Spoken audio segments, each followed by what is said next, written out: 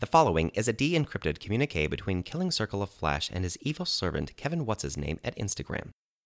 Dear Minion Kevin, I hope you appreciate the digs that I set you up in at Instagram. This cushy job should more than make up for that hot chick that I convinced you to date. Sadly though, there is still no cure for congenital warts. But on to my secret message to you. Recently, Instagram launched a new feature to its app called Stories. Great title, so original and clever. Almost as original and as clever as Melania Trump's Republican National Convention speech. Instagram Stories is like Snapchat, but for adults.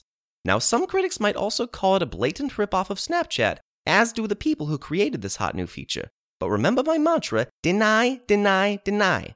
Sure, Instagram Stories has a few similarities to Snapchat, like everything you post disappears after one day, you can spice up your photos with drawings, texts, emojis, and color filters. People can swipe up to reply to your stories, which are magically delivered through Instagram's direct private messages. And there may be 1 or 10 more small similarities between Stories and Snapchat, but at least Instagram is now offering attention deficit humans a way to share with no likes, no public comments, and a lot less peer pressure.